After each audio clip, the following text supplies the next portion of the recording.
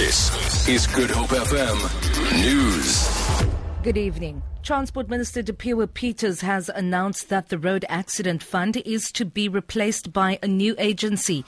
Peters says the Road Accident Benefit Scheme administrator will directly extend care to victims of road accidents. She says the Road Accident Benefit Scheme bill, which provides for the establishment of the new administrator, has been published for comment. The bill proposes a comprehensive social security safety net scheme that is not fault-based.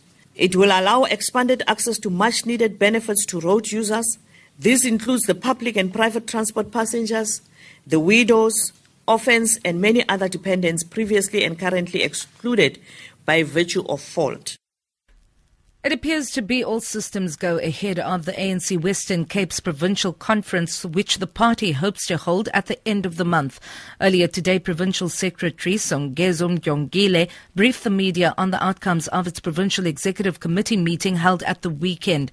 Njongile says the upcoming provincial conference will focus mainly on the issues of land, unemployment and the unity of the people of the Western Cape. He says the ANC is preparing its structures ahead of the 2016 municipal elections. The PEC basically called on all our structures to ensure that all the processes leading up to conferences are observed, in particular the constitutional prescripts.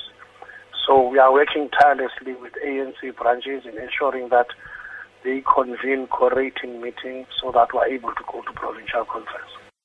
The City of Cape Town says it has contingency plans in place to ensure that service delivery continues despite the South African Municipal Workers Union strike.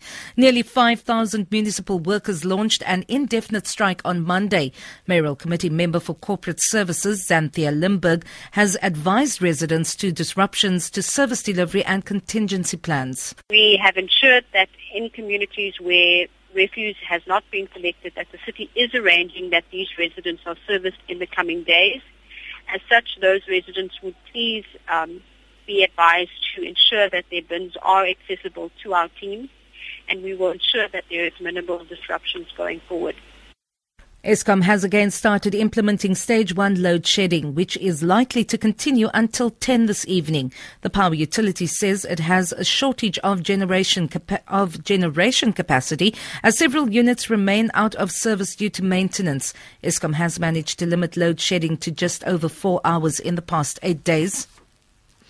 On the currencies market, the rand is trading at 12 rand to the dollar, 18 rand 21 to pound sterling and 13 rand 36 to the euro. Gold is trading at $1,196 an ounce. The price of Brent crude oil is at $67.77 a barrel. For Good Hope FM News, I'm Vanya Kluter-Collison.